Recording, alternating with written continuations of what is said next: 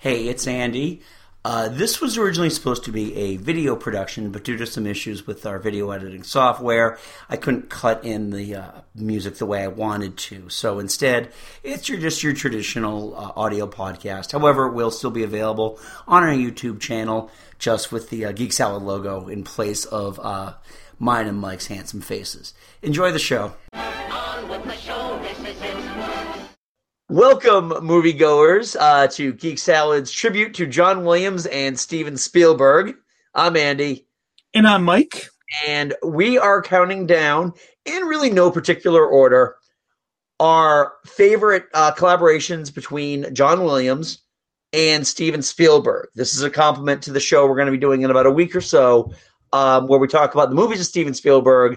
And when you think about movies with Steven Spielberg, there's one other name that's synonymous with him, and that is the music of John Williams. Yeah, in fact, I think all but three of of Spielberg's movies, four if you count his segment in Twilight Zone, the movie, all but those four movies have been scored by Williams himself. Yeah, exactly.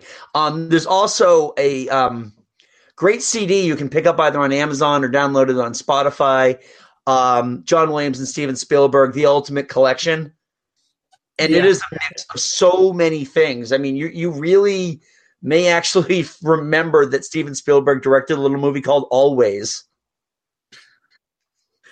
Or a little movie. It's not a good movie. Little movie called 1941 as well. Oh, yeah, exactly. More people remember that than they do Always. Yeah, Always was Richard Dreyfuss again, wasn't it? Yes, it was. That's the third movie that they've done together. Christ. All right, so I'll get us started with one of our picks, our number 6 pick. And again, these are really in no particular order.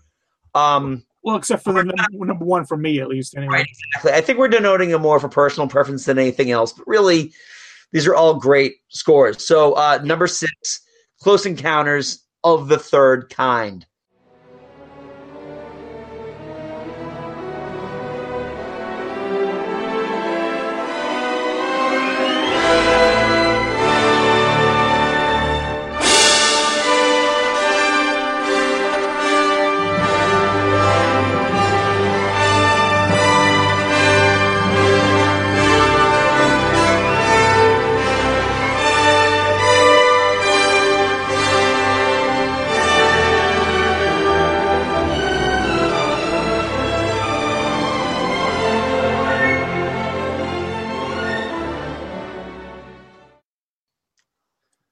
I mean, what can you say about this? This is one of the most iconic pieces of music ever.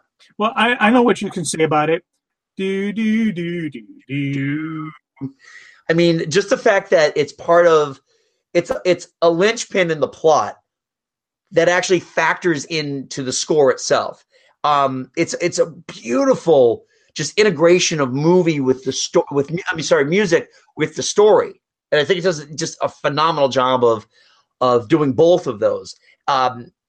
It definitely is it's one of those unmistakable scores. You don't hear that refrain and not know what it is. Yeah, I mean, just those, like 5 notes? Do, Yep. do, do, do. 5 notes, and I think John Williams has only beaten that once. Yes, exactly. But the other thing with this soundtrack, too, is that it's a very elegant cinematic soundtrack. This is the kind of music I remember as a kid when it was like a big deal to go to the movies, and you go to the big Cinemaplex, and they had the curtains on, that velvet against the walls. And I remember this popcorn smell and just the sound of that soundtrack, the end credits for Close Encounters.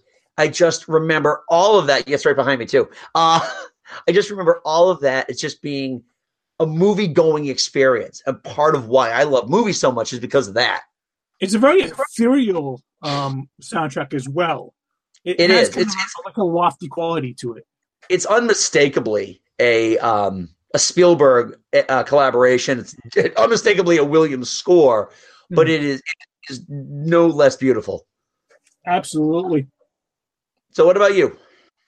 Well, the next one I'm going to go with is not everyone's favorite Spielberg movie, but it is in my top 10. Hook.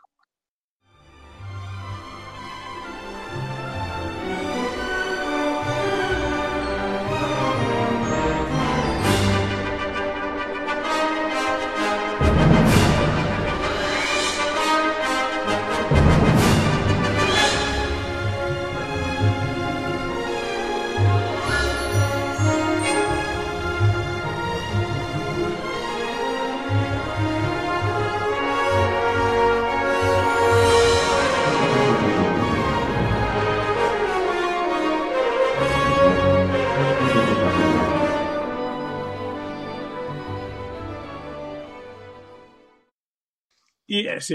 Not everybody loves the movie, which I can't imagine why, because it is a fantastic movie. Don't you disagree? Yeah, shut up.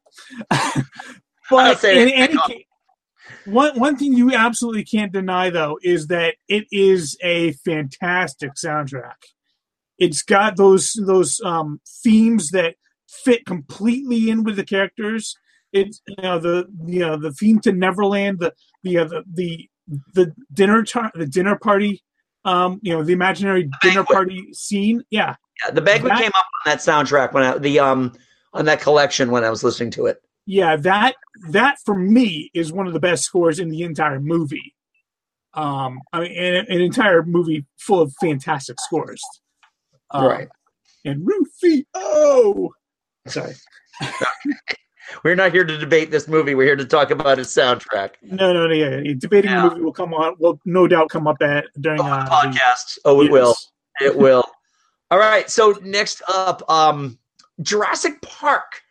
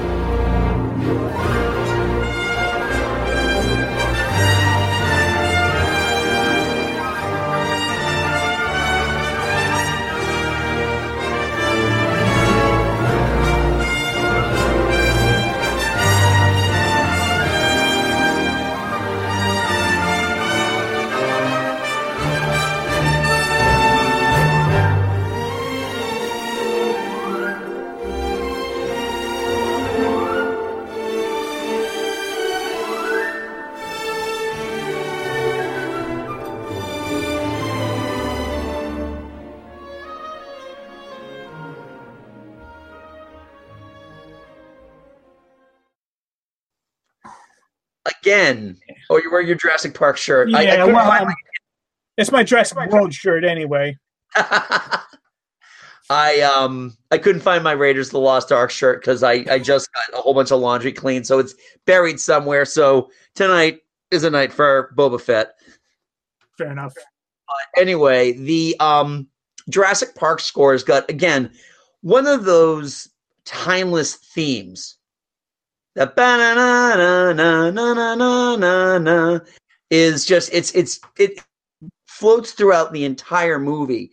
And when you remember watching Jurassic Park for the very first time, and I really, really pity you if you didn't get a chance to see it on the big screen, because when you see the dinosaurs for the first time, especially when you see that Brachiosaurus for the first time, going up on its hind legs and then coming back down, the sense of awe that you have just by the visual of that definitely is enhanced by the fact that it's a John Williams score with a beautiful theme playing underneath it.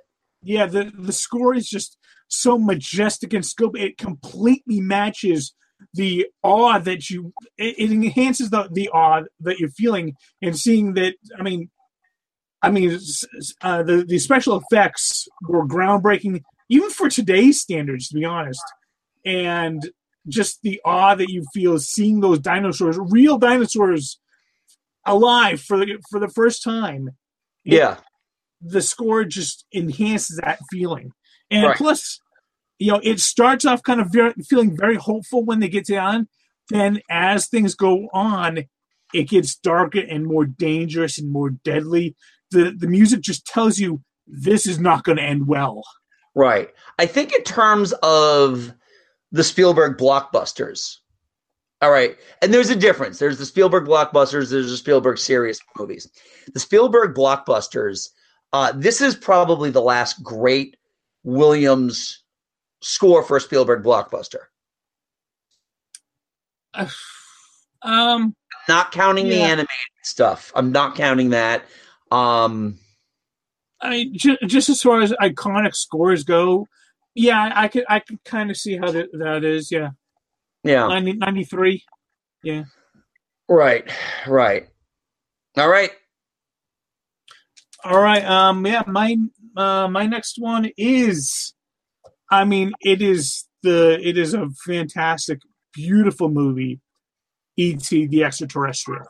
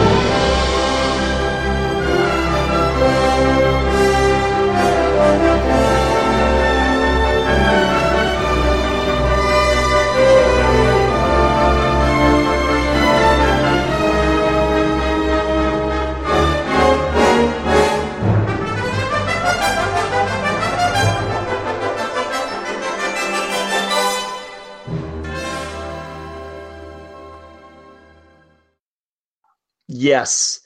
Again, that soundtrack, that music, and that music is the kind of music to give you all the feels. Oh, yeah. If you are not blubbering in tears at the very end, when that music just swells and you see the rainbow go across, then you have no soul and no heart, and I feel pity for you. Yeah, that refrain throughout the movie, but especially at the end, is just, it's just incredible. It is just, it just really just hits you where it counts. What's interesting too, and this was kind of a standout for me on the soundtrack, was at the very end, after that's done, they go to credits and there's this beautiful piano piece. Oh yeah, as the credits starts,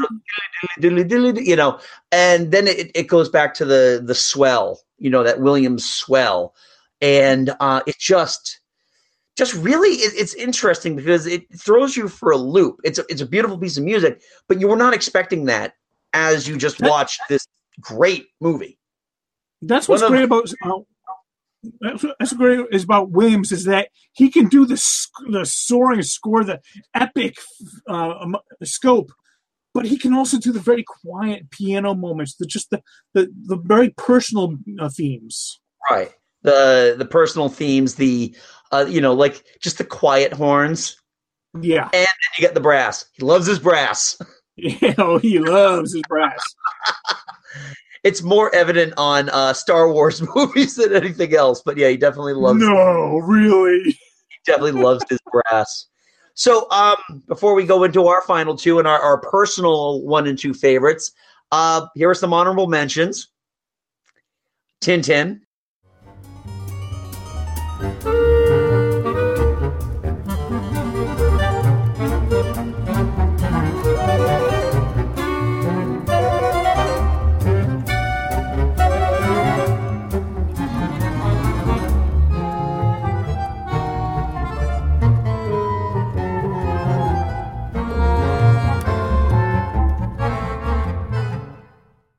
Indiana Jones and the Temple of Doom.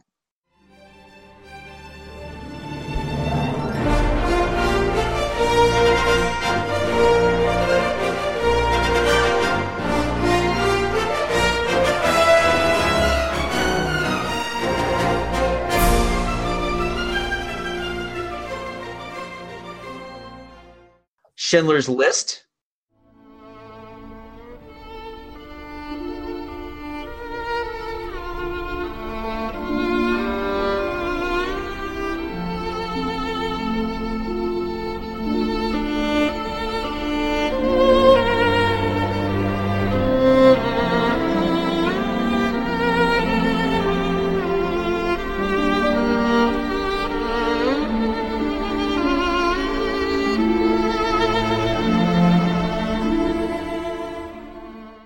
Catch Me If You Can.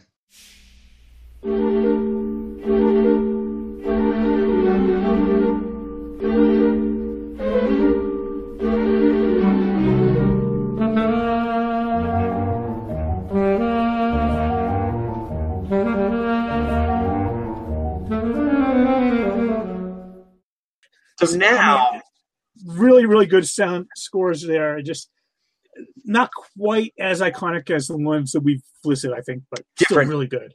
very, very different. Yeah. All right. So my personal favorite score. Now, again, there was really, and when we say personal favorites, like I use the term not a lot of daylight in between, but probably if I had to live my life by one score and one score alone, it is the Raiders of the Lost Ark score.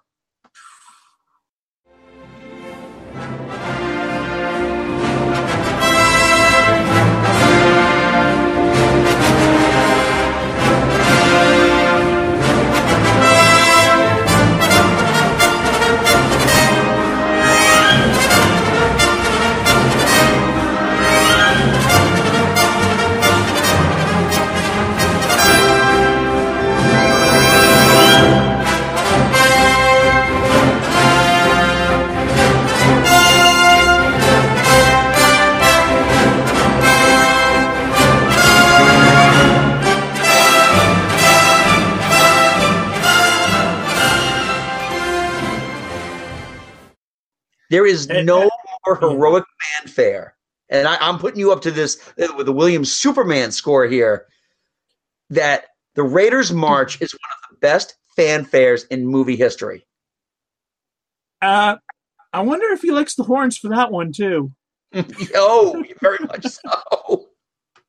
No, but yeah, I mean, the second you hear that, you know, it feels like an old timey, like, 50s serial movie score, but on a whole nother level.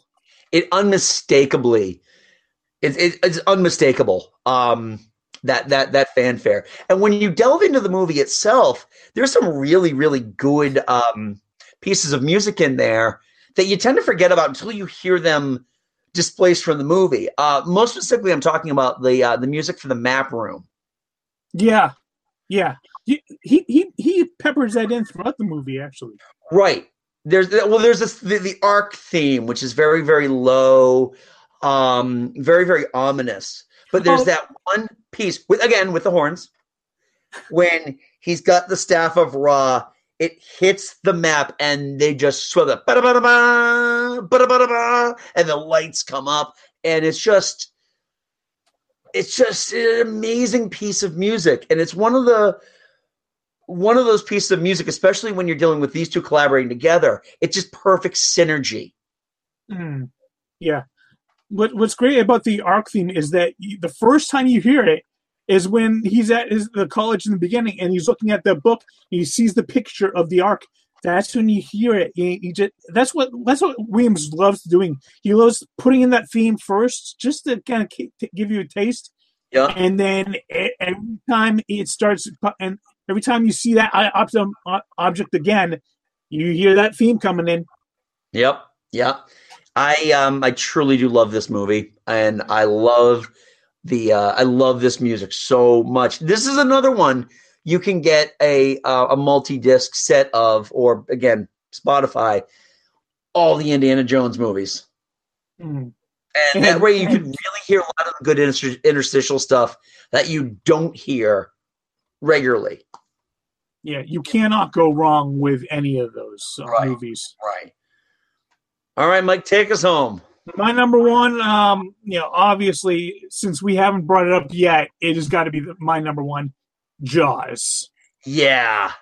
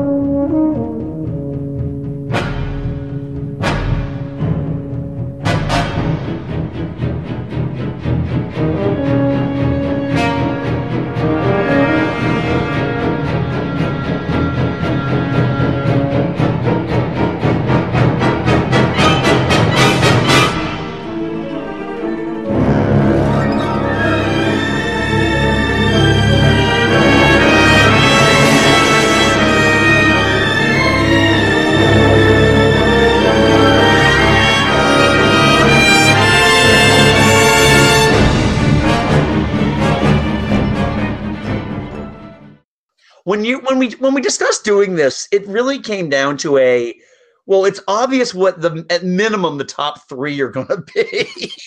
Exactly. Yeah. We're going to be, if not number one, then number two. I mean, who's 10 years old and never seen Jaws knows this music. Yeah. Well, I mean, when Williams called Spielberg and he's like, oh, "I've got the score for you. All right, ready? Do. What do you think?" I mean, you just got to imagine Spielberg, like his second movie, his second theatrical release movie. He's got to like, are you being serious or am I screwed? I mean, you just got to imagine what's running through his mind. But as soon as you hear that, you see the camera going underwater, you hear that, it's like, there is some really seriously bad thing coming underwater. You don't know what it is, but then you see it hit Chrissy, and from then on, whenever you hear that theme, danger is around. Yep. Which is great, because that's the only way you could tell that danger was around, because they could never get the shark to work. Right. One of the things that you learn a lot about in film school is that Jaws is the kind of movie that was fixed in post. This movie was not fixed; it was saved. Oh, yeah. Production between the editing and this score. This score is what makes this movie. In fact, when you take film and music classes, they'll turn the music off. You watch the movie silently, and it's not nearly as tense. Oh yeah, I've seen like a clip of just the part where they get the first barrel into the shark. Yeah. And they played it just all the way through, no sound, and you're like, yeah, okay. Then they get that score in there, and you're like, oh, okay. Yeah. Yeah. I mean, this movie. There are three people that you can really credit for Jaws' power. You got Steven Spielberg, you got Verna Fields, the editor, and you got John Williams. Without one, I think all three of them, this movie is crashing and burning. Right, exactly. And it's just when this summer eventually comes up, it's like 30 degrees outside today. It's the beginning, second week of April. When summer eventually comes up, there won't be a day that doesn't go by that this isn't hummed somewhere in a pool, in a swimming pool somewhere. Or while you're down on the Cape for your yearly vacation, walking around the great white sharks that gather there. Yep, that's where they when you see seals, stay out of the water. Yeah, and you're just looking at the seals like, da-dum, da-dum. Dun, dun, dun, dun, dun, dun. It's an amazing score. There's been a lot of really great work. So if you think we missed anything, if there was a soundtrack that you wish that we had talked about but didn't, because there's a lot of them, please feel free to comment below. Don't forget to like this video and subscribe to Geek Salad on YouTube. We're putting out new content all the time. And then next week, or maybe this week, depending on when we actually get this video up. We're actually going to be talking all about the movies of Steven Spielberg. Yeah, so if you like this video, hey, check out our podcast when it comes out. It'll probably be a long one because Steven friggin' Spielberg. He's got over 30 movies that he directed alone. And you can check that out at geeksalad.podbean.com. You can check us out either on that Podbean app or the iTunes Store or on Stitcher. So you can check us out there, as well as check out all of our archive. And feel free to follow us on Twitter at Geek Salad Radio, or on Facebook at Geek Salad Podcast, or email us at geeksaladradio@gmail.com. So until next time, I'm Andy. And I'm Mike. Go forth, be nerdful, and we'll talk to you later.